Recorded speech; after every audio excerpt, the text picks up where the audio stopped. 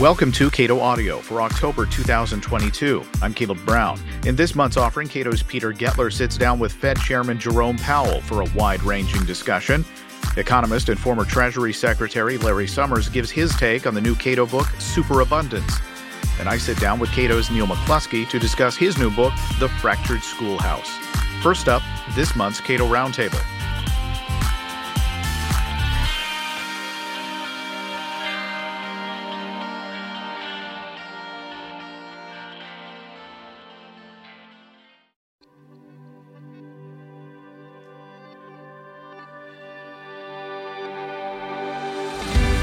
At the Cato Institute Monetary Conference, Cato President Peter Gettler spoke with Federal Reserve Chairman Jerome Powell. They discussed inflation, monetary policy in a pandemic, cryptocurrency, and nominal GDP targeting. It's my honor and pleasure to welcome Fed Chair Jerome Powell to the conference. Along with Alan Greenspan and Ben Bernanke, he's now the third chair of the Federal Reserve Board of Governors to address the conference. Jerome Powell was first appointed as chair in 2018 and then reappointed this past spring. And he's no stranger to the Fed. Prior to his time as chair, he served as a member of the Board of Governors starting just over 10 years ago. The one certainty that seems to come with the position of Fed chair is that one will invariably face a time of great challenge. Paul Volcker confronted our last and worst bout of inflation. Alan Greenspan saw the stock market crash a mere 2 months after his confirmation. And Ben Bernanke led the Federal Reserve amidst the financial crisis of 2007 and 2008. And Chairman Powell, as we all know, has served throughout the COVID-19 pandemic and its aftermath, a period in which we've seen inflation reach its highest level in 40 years. As we've sat in front of Zoom screens over the past 2.5 years, I'll just speak for myself. Many of us have watched as our hair has turned grayer, but few of us have as good an excuse for this as Chairman Powell. We're delighted to have him with us today to have a conversation about key policy issues, what he's learned, and the challenges now facing the Fed. Chairman Powell, it's good to see you today, sir. Welcome. Thank you very much, Peter. And thank you to... Go ahead. I don't think it's a failure of imagination on my part, nor do I believe anyone will be surprised if the first topic we turn to is inflation. As Jim mentioned, it seems policymakers were given, including at the Fed, were initially given a bit of a head fake on inflation. We heard policymakers ascribing the increase in price inflation to the pandemic and related supply disruptions. And while this has undoubtedly contributed, there seems a much stronger consensus now that it's been in larger part policy-driven. Can you discuss for us or give us some insight into how your thinking evolved on this topic over the last year and a half and how those conclusions may have evolved as well? So, Peter, thank you. And Jim, thank you. And congratulations to both of you and to Cato on 40 years of great monetary policy conferences. So I think a good entry point for that question, Peter, is to start by recalling that before the pandemic, unemployment was at a 50-year low, inflation was low and stable, and the economy was growing steadily, with no obvious imbalances threatening continued expansion. So, of course, in that sense, none of this high inflation that we see around the world now would have happened without the pandemic. The pandemic severely disrupted the economy, gave rise to risks of much more dire economic consequences than actually transpired, really. And that was thanks in part to the policy response. So to start with policy, there's no question that policy certainly supported strong demand.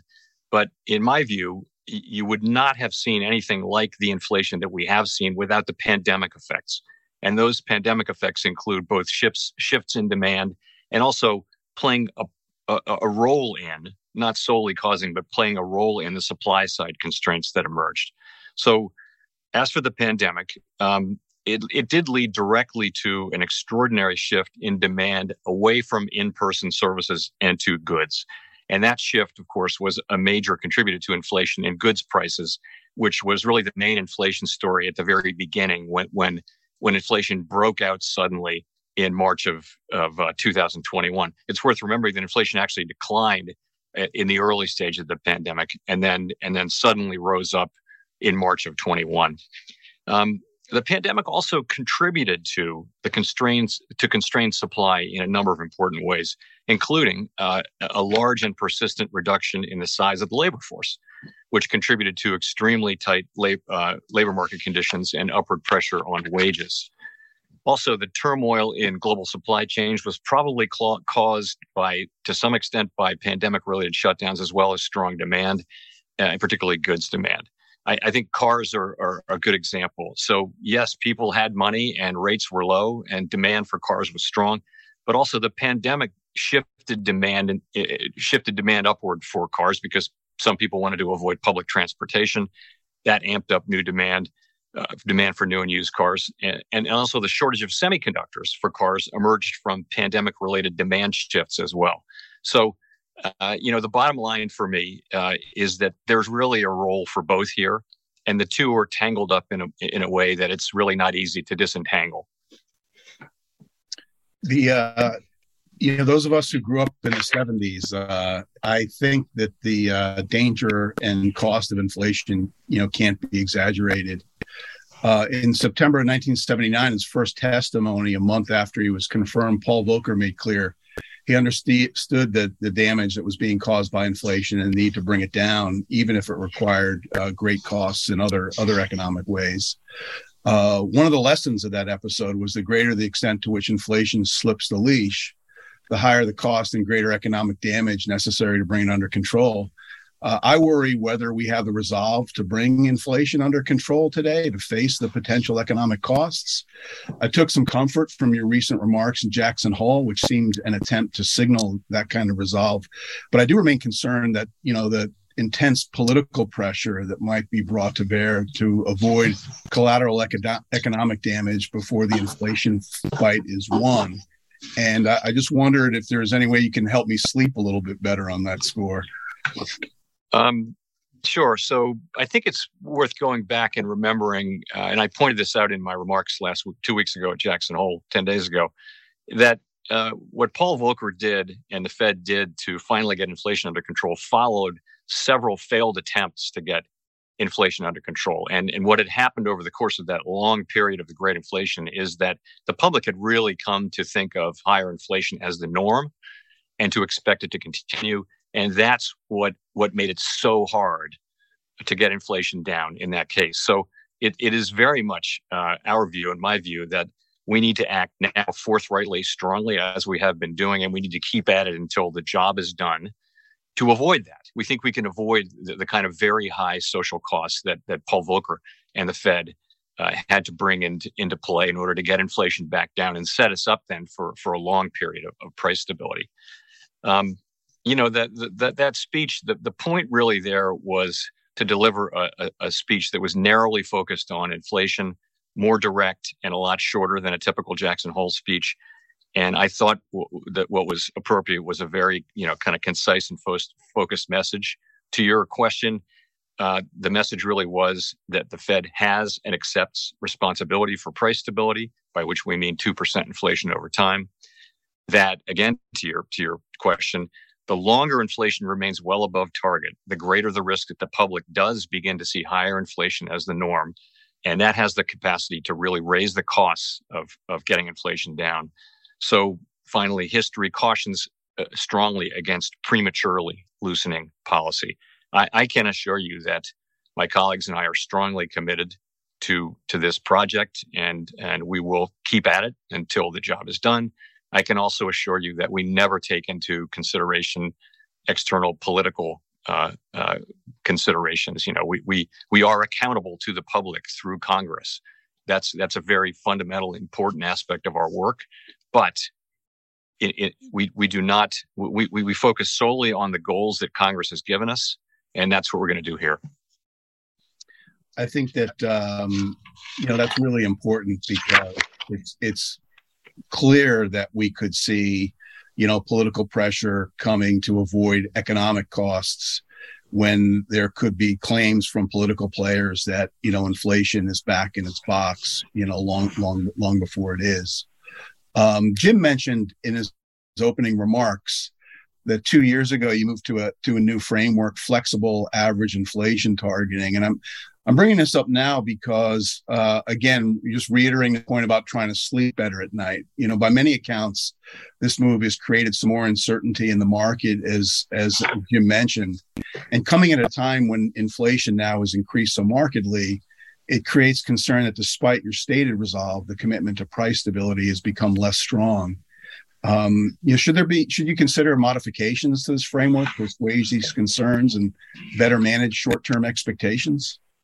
So the framework, we began the work on the new framework in 2018, and we announced the results in August of 2020. And it really followed 25 years, basically, of global disinflationary forces. And the problem was that monetary policy rates were close to the effective lower bound much too much of the time, much too close, and even during good times. So that meant that central banks were having a hard time all over the world, finding ways to support the economy when it was needed. And that's why central banks, including the Fed, resorted to things like forward guidance and asset purchases. So that's why we did that. But the changes that we made were sort of a very mainstream part of a literature around makeup strategies. But really the point of our framework changes, the point of all of them was to, and we said this very clearly, was to have inflation expectations well anchored at 2%.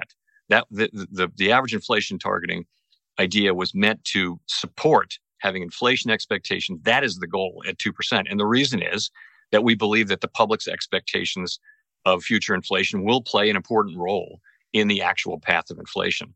So that is kind of the fundamental basis of our framework. And as I just discussed, it is very important that inflation expectations remain anchored. I think the evidence today is that if you look at longer term expectations by households, businesses, and forecasters, and also markets, you'll see that they are pretty well anchored around 2%. Of course, short term expectations are higher because of high current inflation, and also the clock is ticking. As I mentioned, the longer that inflation remains well above target, the greater the concern that the public will start to just naturally incorporate higher inflation into its economic decision making. And our job is to make sure that doesn't happen. And we're committed to doing that job. It seems to me there's a chance that there's a real risk that the labor market, that the labor shortages persist. Does that create a risk that takes some of the ability to manage this process out of your hands? To the extent that there continue to be labor shortages, does that then feed into expectations that the public has about inflation, as you mentioned very prominently? Well, I think you're right that if it does turn out that we are in a world of a persistent labor shortage over time, that'll be a challenging world for companies, and it will certainly create upward pressure on wages and that sort of thing. Today, the labor market demand is very, very strong still in the labor market. We're still printing new payroll job numbers at a high level. Wages are running at elevated levels. And so we think by our policy interventions, what we hope to achieve is a period of growth below trend, which will cause the labor market to get back into better balance. And that will bring wages back down to levels that are more consistent with 2% inflation over time. That's what we're trying to achieve. The shock to labor supply that we got from the pandemic was large and unexpected, and unfortunately persistent. I will say that just in the very last labor market report that we got last Friday, we did see a welcome increase in labor force participation. Nonetheless, still a full percentage point below where it was before the crisis. And I think it's important as a society that we have measures in place to support a strong labor market and high labor force participation. And that goes beyond what we can accomplish with monetary policy.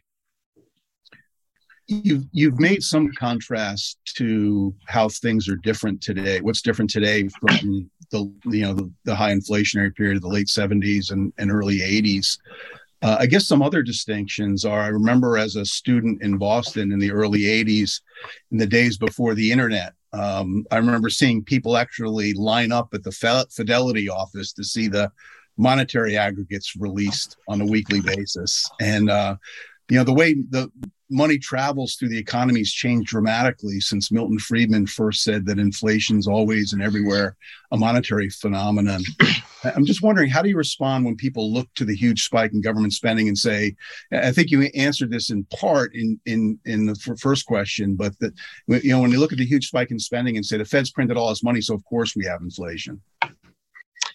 So I graduated from college in 1975, which was close to peak monetarism, and there was quite a focus on monetary aggregates, and I recall it just as you do. So to go to this current situation, so as part of our response to the pandemic, we did resort to large asset purchases to address what were pretty severe disruptions in markets, and then also to support the economy, and our balance sheet expanded dramatically. But remember that our purchases of securities don't actually increase the quantity of government obligations held by the public. They really change the mix because we issue bank reserves to pay for those securities. So we're not changing, the quantity of obligations. That is not to say that money growth wasn't high. It was, of course, extraordinarily high in 2020, and then slowed down in 21, and now is quite sluggish. And I guess I would just say it this way. Whatever caused, there are different theories on what caused the inflation that so suddenly jumped up out of the ground in March of 2021. Whatever that cause was, the relationship between the money supply and inflation, economic output, has been much more unstable than it was in Friedman's day for a very long time.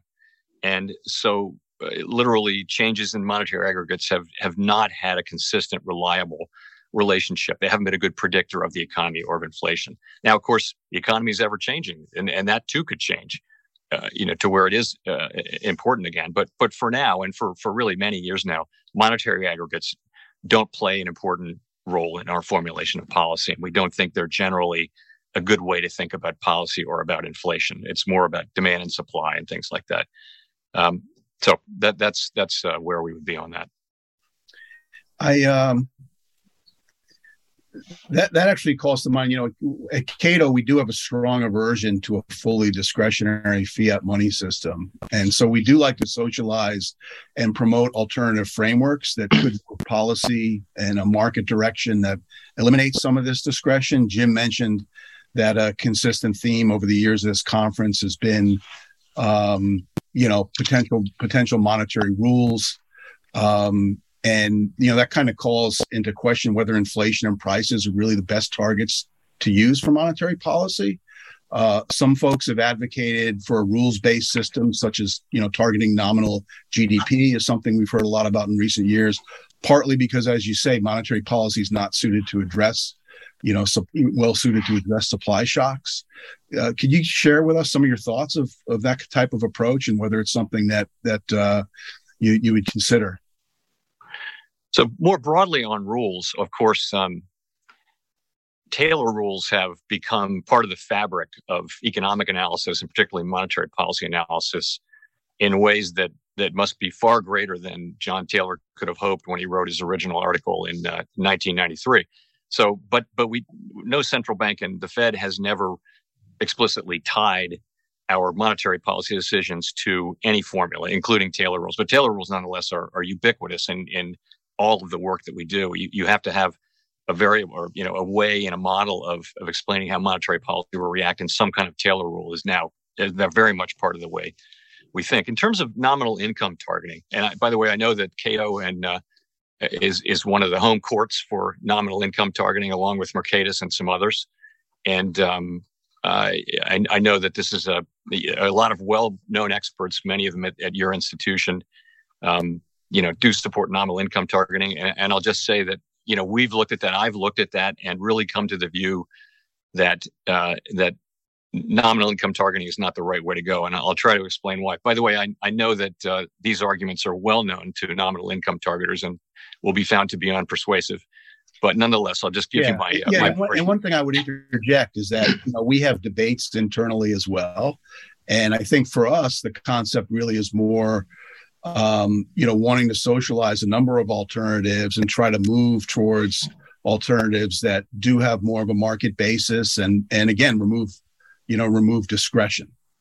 I think that's a very healthy process. And, the whole debate over many, many years about rules and discretion is a fascinating and important one that is far from over. So it's really a mix of the two. I think but getting to nominal income targeting, we've got a dual mandate, maximum employment and price stability. And it comes down to, is nominal income targeting the best way to promote that? We don't think it is. I don't really think it is. And part of that just is that it would be, I think, very difficult to explain to the public the relationship of a nominal income target, nominal GDP target to those goals. It's a level of complexity that, even some economists and policymakers struggle with, let alone the general public. So it seems like it would be a reach to sort of put that, for us to have that be our fundamental framework. And a couple of examples that would be difficult. One in particular would be, what do you do with changes in trend growth? We have, highly uncertain estimates of levels of trend growth that we amend down through the years, and many years later, we may have a very different view. But it is broadly understood, I think, or thought that trend growth has declined considerably rather, over the course of since the global financial crisis. So how do you incorporate that into a nominal income target? Do you just raise the contribution of inflation, or do you annually re-estimate trend growth? And if you do that, you're incorporating both communications issues, but also, just big chances of policy error, because we just don't know these things with that kind of, we don't know any of the starred variables, so to speak, with that level of certainty. So I'll just say it's really interesting, and it works very well in models, but it seems difficult to implement from a practical standpoint, and it's not something that we have chosen to do, or that we are currently looking at. You mentioned the dual mandate. I don't want to ignore the unemployment rate during this conversation. When I said earlier that, we obviously have an aversion to a, fully discretionary monetary system, many of us also regret the adoption of the dual mandate in lieu of a strict focus on monetary stability. The Fed's own website acknowledges that maximum employment is driven mainly by non-monetary factors. And if we accept that, does it really make sense for employment to be part of the Fed's mandate? So, Peter, as you know, we're created by Congress in statute, and Congress assigns our goals, and it has assigned maximum employment and price stability. It's my view that the dual mandate has served the public well and is generally workable. In particular, at the moment, I don't see the two goals as in conflict at all, because without price stability, we will not be able to achieve the kind of strong labor market that we want for a sustained period that benefits all. So I don't see a case for moving to a single mandate, but that's really a question for Congress, and we will of course implement whatever mandate Congress gives us. To your point about maximum employment, it's true that, and we do say that and have for some time, that non-monetary factors are really what drives the level of maximum employment, which clearly changes through the business cycle and over time. But we can and do assess that, and we do it transparency. And Congress has said that should be a goal, a co-equal goal with price stability. So that's what we're implementing. And again, I don't think there's a strong case for changing that. I don't think it hampers us in our pursuit. And I think we can achieve both goals in the medium term. You stole my follow-up, because you started out saying Congress sets the mandate, and so my follow-up was going to be, well, should the mandate, should they consider changing the mandate? And I think you've answered that. But I guess a natural follow-up might be then that if the dual mandate weren't enough, there's been talk of adding more elements to the Fed's objectives, including like racial equity that seem far from the Fed's ability to address. In addition, the Fed's remit has expanded from the banking system to the broader financial system, and its regulatory responsibilities were widely expanded in the wake of the financial crisis.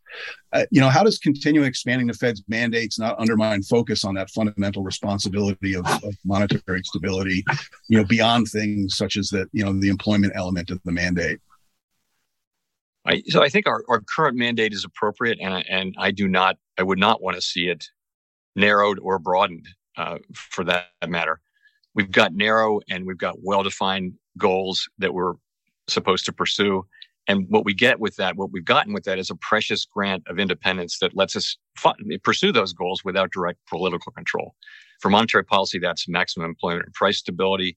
And I think that dual mandate has served the public well. I really don't think it would not be a good idea to broaden it to goals that might be inconsistent with those two mandates, and that would be very difficult for us to achieve with our tools. More broadly than that, though, I think it's really important that we stick to our assigned tasks and resist the temptation to take on issues that are the province of elected representatives or of Congress. And if we do that, if we do stray from our core mandates, that will eventually undermine the case for our remaining independent. And I think, Fed independence is an institutional arrangement that has served the public well. And I think that's pretty well documented and accepted. I mentioned a couple of times, our concern about a fully discretionary system. And one of the biggest of those concerns is that in the face of, large economic dislocations, we've been running, what really amount to unprecedented experiments. I would cite the, quadrupling of the Fed's balance sheet in the wake of the 2008 financial crisis, and then, doubling it again during the pandemic. To your credit, it was right before the pandemic that you were beginning to move towards reducing the balance sheet. Could you shed some light for us on where you hope to take the balance sheet over time, and what's the way that you really try to get there? Do you see the Fed ever moving back to a scarce reserve framework like it had before the 2008 crisis? Sure. So in the last cycle, after we ended our asset purchases, we froze the size of the balance sheet in 2014 and then allowed it to shrink passively relative to the size of the economy for about 3 years. So as the economy grew, the balance sheet didn't grow. Then in 2017, we began to allow maturing assets to run off, and that process went on until 2019. By the end of that period, we had a balance sheet that was significantly smaller relative to the size of the economy and smaller than it was overall. So then we resumed asset purchases, as you know, 2020. And once again, now we are embarked on shrinking the balance sheet. And the test will be back to levels that satisfy the public's demand for our liabilities. That's currency and reserves and things like that, but also with reserves maintained at levels that are consistent with our ample reserves regime.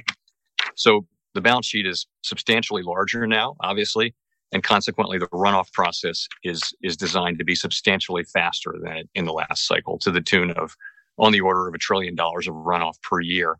That process began in June, once it's up to full speed. The process began in June, and the pace of the balance sheet increases, actually rises this month. The plans are spelled out in detail on our website around the January and May meetings. And of course, one thing we always say is that we're prepared to adjust the details of the plan based on economic and market developments at any time. As far as returning to a scarce reserves regime, I guess I would say that I think that our current operating framework is a better one, and I don't see a case for returning to scarce reserves. Now, why is that? So the world has really changed as a result of the global financial crisis and the pandemic. The scarce reserves framework would be challenged to work in a world where there's very high and sometimes volatile demand for safe and liquid assets. Central banks may need to rely on large-scale asset purchases again from time to time in response to severe shocks. And remember that the large financial institutions hold very, very large quantities of safe assets now as a liquidity buffer, and that includes a lot of reserves. So the bottom line is that the quantity of reserves is just so much higher. It would seem to be impractical to try to manage scarcity, and demand will be volatile too. So it doesn't seem practical. And again, we think that the current system works well and provides a lot of liquidity to the system, which is kind of a net gain. Peter Gettler is president of the Cato Institute. Jerome Powell is chairman of the Board of Governors at the Federal Reserve.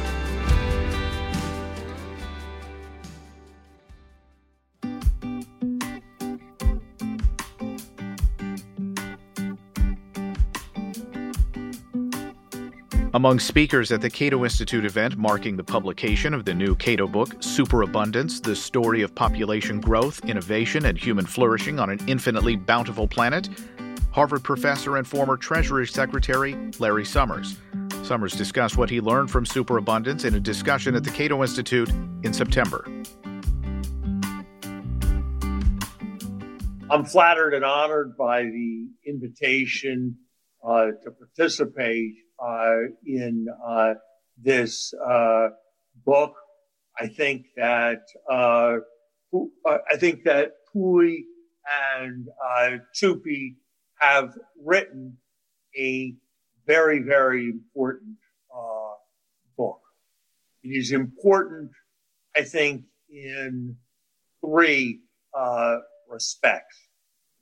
First, it adds to the growing body of evidence and knowledge that we have, documenting that with all the problems, with all the travails, with all that we worry about, humanity does make staggering and immense progress.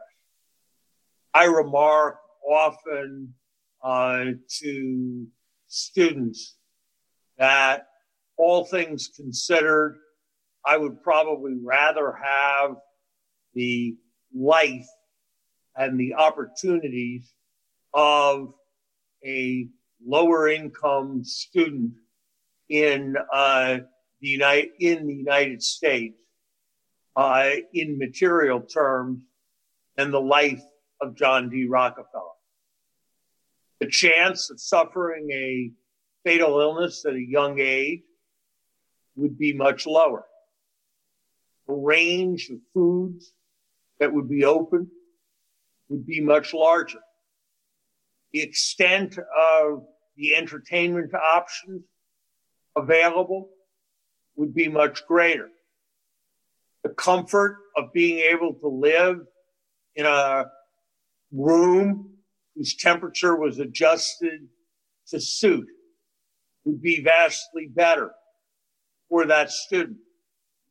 The ability to get to a place 3 or 5 or 6 or 10,000 miles away quickly would be immensely larger. The number of things about which that person could learn would be far greater. The freshness, the range of foods that would be available to eat would be substantially more, and the comfort of the available clothing would be substantially greater. And so I think it is immensely important to recognize the kind of progress. And while this is a point that has been made by a number of others, I have rarely, if ever, seen it made as extensively and as thoughtfully and in as many spheres as it is made in this important volume. Second thing that I think is very, very important is the notion of time cost that this book passes. There's something slightly odd about using the notion of time cost in a Cato Institute publication, since after all, it was Karl Marx who put forward a labor theory of value and sought to explain the value of all things based on the extent of labor input that went into them. But I think it is a very powerful way of capturing the kind of progress that we have all observed. The truth is that an hour of labor translates into far more in the way of goods that provide necessities for satisfaction, services that provide utility, that has been the case at any point in human history. One doesn't have to believe in GDP figures. One doesn't have to believe in markets. One doesn't have to believe very much in anything in economic science to see what has happened to the time cost of an immense array of goods and services. And that is documented in a very clear way here. And I think it is an important contribution. And I hope that there will be continuing efforts of some kind to construct ongoing time series on a range of time costs of different goods at different times in different places, so that one can continue to monitor this extraordinary progress. I think the third thing that is important about this book is the celebration of what are, in some sense, the greatest forces that have pushed human well-being forward. Combination of technological and scientific inquiry and the decentralization and economies on information made possible by markets. It's an extraordinary truth that I always stress in teaching students economics. But there's not a single person anywhere on the planet who, in an entirely self-sufficient way, from their own knowledge, could create a ballpoint pen. The ink, the liner, the tip, the packaging, the everything, with all the inputs to those things. And yet, we go into stores without the slightest hesitation or doubt that we will be able to obtain a ballpoint pen and obtain a ballpoint pen at negligible cost in terms of our effort. That idea that things can happen and progress can be made without central direction and without central plan is a crucial lesson. It is perhaps the most important lesson in a different way from evolutionary biology. And it is the most important lesson that comes out of a contemplation of the market economy. Design without overarching designers can achieve extraordinary things. That is not, to me, a case for libertarian viewpoints on all questions, but it is a tribute to what we now understand about the human endeavor.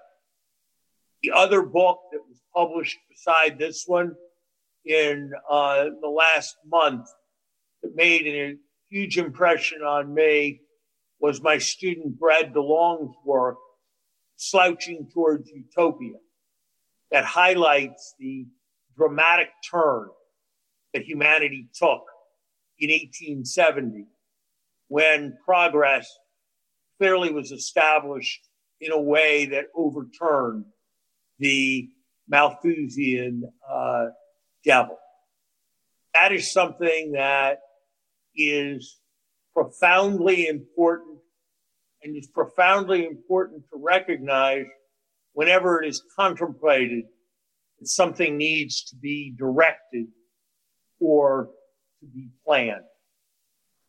Now, if I have a difference with our authors, It is not in their optimism. It is not in their overall vision. It is not in their rejection of Malthusian ideas. But it is in their libertarian bias. To say that markets and science produce tremendous, incredible outcomes is not to say that those outcomes cannot be made better through collective and planned action. And the great questions of our time, in many ways, involve what those actions should be, how they should be designed, what the role of incentives should be versus the role of coordination and planning. As an economist, I share the author's bias for decentralization, but I think it is very important to consider each of these issues on a case-by-case basis. But we will all engage in that consideration much more wisely for the extraordinary collection of data and the extraordinarily powerful arguments presented in this important volume. I am honored to have been asked to give these opening remarks, and I commend this important work to all who wish to understand the human condition and the prospects for its improvement. Thank you very much. Larry Summers served as U.S. Treasury Secretary from 1999 to 2001. In our Cato Audio exclusive this month, I speak with Cato's Neil McCluskey, author of the new book, The Fractured Schoolhouse, Re-examining Education for a Free, Equal, and Harmonious Society. If you have a topic you'd like us to discuss in this segment of Cato Audio, drop us a line at catoaudio@cato.org. In the long history of public education in America, what do people today understand public schools? What are they supposed to do?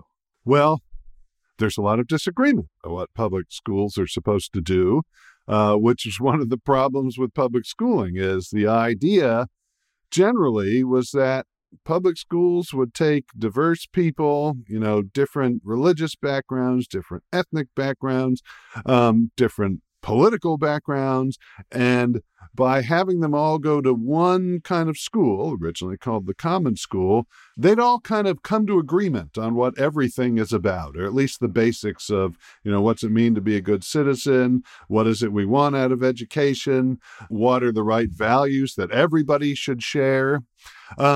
But it turns out that we don't agree and diverse people don't agree on all sorts of things. And one of those is what the school should even be about. So interestingly, you can look back at the founding fathers and their generation where you started to see people talk about some sort of public schooling.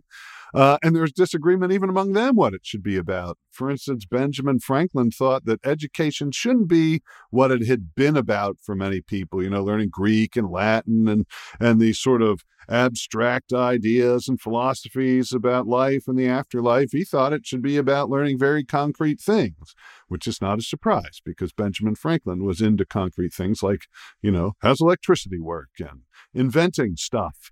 And so he thought education often was way too abstract. But you had other people who said, no, actually, the whole purpose of education is to build proper moral citizens. And it wasn't about, learning engineering and not predominantly about math and reading, but it was learning about how to be a good moral person. And then there were lots of people in the middle. Some founders had big debates about, should you have the Bible in school? Some said, Benjamin Rush, for instance, from Pennsylvania, said, well, you got to have the Bible in school because the Bible is crucial and you should use it for teaching because everyone should know the Bible. But Noah Webster also a famous founding era fellow from New Hampshire, if I recall. He said, no, if you use the Bible as sort of an instructional tool, it trivializes it and it makes people lose respect for it. So the bottom line is really from day one, there hasn't even been agreement about what schooling and education is really for. And it's interesting. I follow you on Twitter, and I watch occasionally the conversations you have with people. And, one of the points that you make in your book and elsewhere is that public education was meant to bring diverse groups of people together and give them some sort of a common understanding of the world. Is that a fair characterization? Yeah, for many people, again, there were lots of different goals. Sure. One of the primary ideas, and it depended who you talk to, but lots of people said make them similar. It could be holding the same ideas. It could be making them actually all have the same values. Some people talked about at least make people from different, even parts of the country, familiar with each other. But one way or another, a major idea was we're going to unify these sort of disparate people. And the responses you get are, nope, Neil, you're wrong. You should really look into the history of public schooling in America. And of course, you sort of respond with, well, yes, I did actually. And I wrote a book about it. And yes. But a lot of these people say, no, Neil, you're wrong. The purpose was always indoctrination. And this disparity between the notion of bringing diverse people together and giving them some commonality when they leave public schools, and indoctrination, to me, it's almost like 6 of one, half a dozen of the other. Depending on your perspective, it could be one or the other. Yeah, which is, I don't understand why people see indoctrination as being fundamentally different from trying to make diverse people kind of similar, to bring them together. It depends on whether or not you want to, interpret it as a bad thing or a good thing. So typically, if you say indoctrination, that's considered a bad thing, where the government is trying to force everyone to be the same through almost like brainwashing. If you want to put a good spin on it, you say, well, we're trying to build common values and common identity. But when it is a top-down system, when somebody says, somebody ultimately with the power to put you in jail, in particular, like government, says, no, you're all going to be the same in these ways, it's hard to not also see that as becoming indoctrination. Where I think people may have more of a point, but you don't see it as much on Twitter, is while a lot of the sort of elites who talked about a public schooling system, a common schooling system, who did a lot to drive that system, while much of what they talked about was making people very similar in terms of what they meant by virtuous citizen and things like that, it is probably true, though, that most parents, most families who were often educating their kids, who were often doing it in sort of a civil society institution, a school where people in the same neighborhood got together and said, let's build a building where we can have common things, what we do, including education. They probably often had different goals. They probably often wanted their kids to learn how to read and to write and do some level of math. And they were focused on the skills and not homogenizing everyone. So it is no doubt true that not everybody was into this because of indoctrination, that probably many people wanted their kids to learn basic skills. But it is wrong to say that engineering unity in one way or another is somehow different from indoctrination. You may not have as bad an intent as that word implies, but it's still all the same thing from above, trying to make people similar. All right. So, with that as sort of the background, what do you recommend for government schooling to the extent that we understand that it exists? We've seen just in the last couple of years sort of bitter fights about what that must entail. And for Republicans, a group of people who generally are supportive of school choice, their answer is often simply, well, you must teach the following things. You must not teach the following things.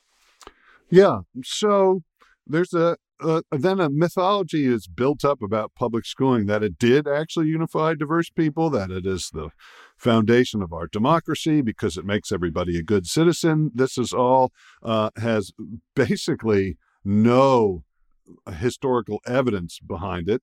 I'm sure you could find examples where people learned what was considered good citizenship in public schools because you had to pay for public schools, and lots of people would have taught their kids to be good citizens anyway.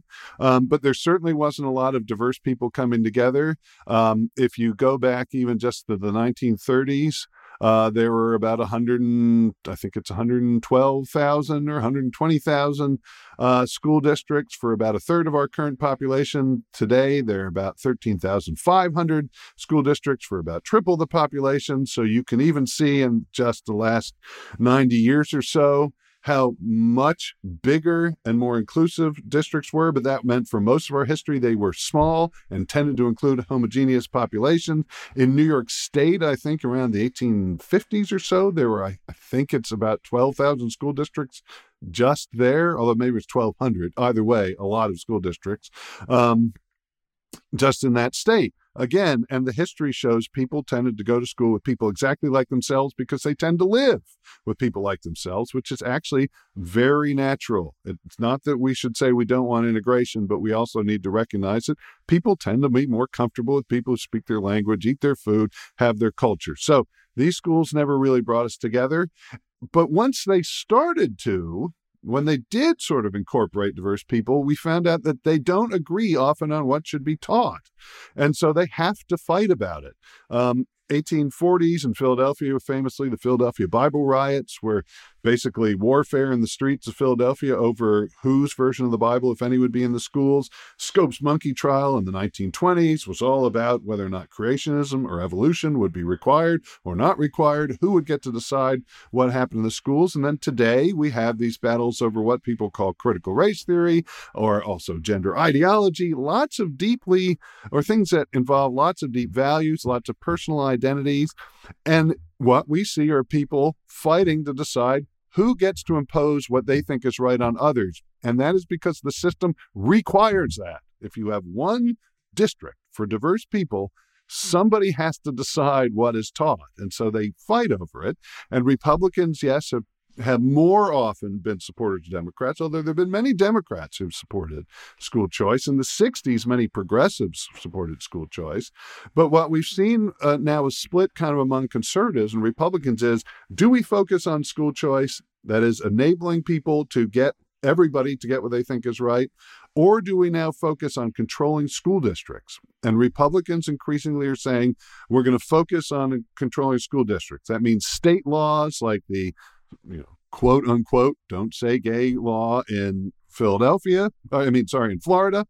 Lots of similar legislation like that around the country.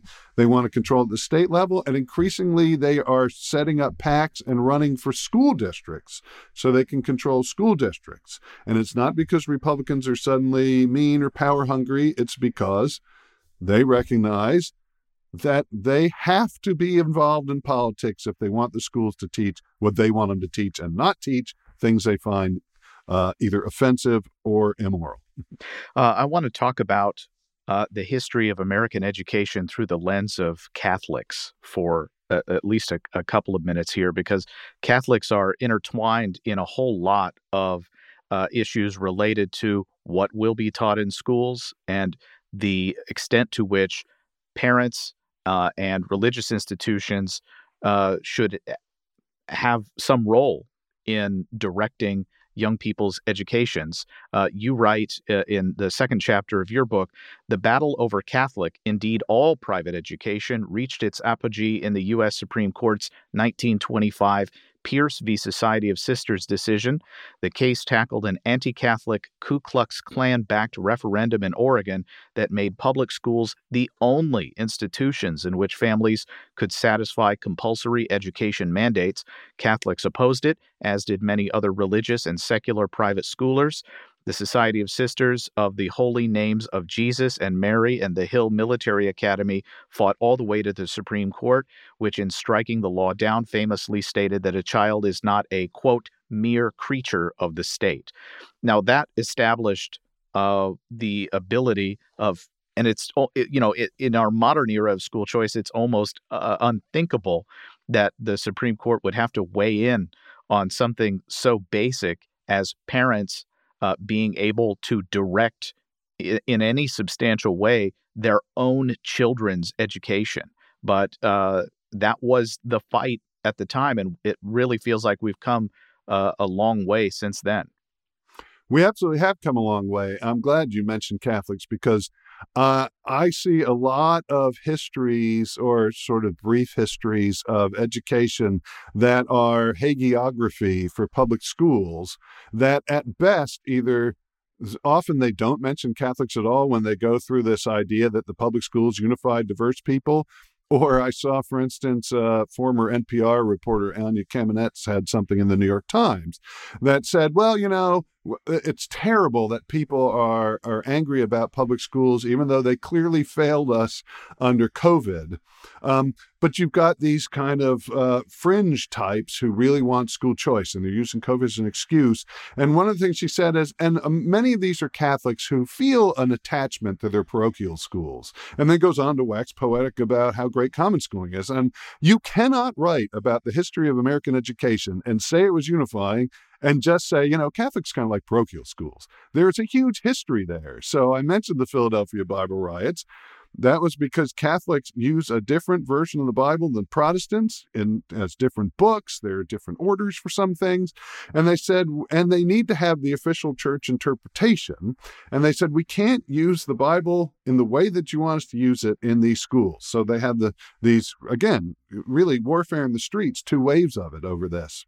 You have a kind of Protestant country where people are highly suspicious of Catholics. And so that goes on until, when you talk about Pierce v. Society Sisters in the 1920s, the Ku Klux Klan said, we shouldn't allow private schooling because that doesn't teach people to be good Americans. In particular, we should not allow Catholic schooling because Catholics are not good Americans. And so Pierce v. Society of Sisters says, you can actually have private schools, and those can meet your requirements for compulsory education. But you still have problems of Catholic schools, and Catholics don't fit in with what are de facto Protestant public schools in many places. That actually doesn't change until the 1960s, when there are other Supreme Court cases that say, not really about Catholicism, but about religion, but that religion tended to be kind of a pan-Protestant theology. They said, you can no longer have required prayers in public schools. You can no longer start with a prayer in public schools. And that, only then do you start to see, well, okay, these become a little bit better for Catholics or, for Jewish folks, although there's a whole history there about how they worked with public schools, but because public schools were largely local, they weren't imposing things often on the Jewish community. But that's when you start to see more people say, okay, this is okay if I don't want religion. But it's also when you start to see a big growth that we're still seeing now in non-Catholic religious schools, in particular, a big growth in sort of evangelical Protestant schools, but lots of other Protestant schools. You also see a growth in Jewish day schools. And so when all religion is removed from the public schools, what you see is, yes, it is less troublesome for some particular religious groups, but then all religious groups, but in particular, the sort of Protestants who had controlled public schools, they say, now we can't use them. We need something else. So you cannot understand how public schooling actually worked if you don't talk about Catholics and if you don't talk about religion, and how important it is for many people to be able to get the religion they want in their education, which they cannot do in public schools. We are sort of jumping around in time here, but even prior to the Pierce case, Pierce v. Society of Sisters, James G. Blaine, the U.S. Senator from Maine, proposed a constitutional amendment to prohibit, in his words, from schools being controlled by religious sects or denominations. And that was essentially a euphemism, for the most part, for Catholics. That's right. So that U.S. constitutional amendment failed, but many states for many years had so-called Blaine amendments on their books, and many still do, that, until very recently, until recent U.S. Supreme Court cases would have prohibited any kind of allowing parents to direct state funds to send their kids to a religious institution. That's right. And so it's true. So James T. Blaine had a problem with Catholic schools. We don't know about, how personally he had animus toward them versus he thought it was politically expedient to make them an issue. But sectarian definitely meant Catholic, because the sort of assumption was that a proper American was Protestant. And so the public schools were de facto Protestant. They didn't usually break along specific denominational lines, although because public schooling was still very local, public schools were often sort of tailored to whatever community they were working with. But they were all expected to be Protestant. So Blaine amendments were really about keeping Catholics from being able to have school choice, which is that public money would follow them to the schools that were consistent with their values, to Catholic schools. But yes, certainly jurisprudence has long moved more and more in the direction at the federal level of more freedom in education, including more religious freedom. And so you have a few cases, Espinoza v. Montana a couple of years ago, and then Carson v. Macon, at the most recent Supreme Court session, that said, look, a state doesn't have a school choice program, but if you do, you cannot say people can't choose a religious school. If you have an amendment that says that is discrimination against religion, and that includes if it's religious status or actually acts on its religion. All right. The book is The Fractured Schoolhouse: Reexamining Education for a Free, Equal, and Harmonious Society by Neil P. McCluskey. And one programming note, if you would like us to have a conversation on this segment of Cato Audio, where we discuss its exclusive content to Cato Audio, you can send that to catoaudio@cato.org. Neil McCluskey directs Cato's Center for Educational Freedom. He is the author of the new book, The Fractured Schoolhouse: Reexamining Education for a Free, Equal, and Harmonious Society.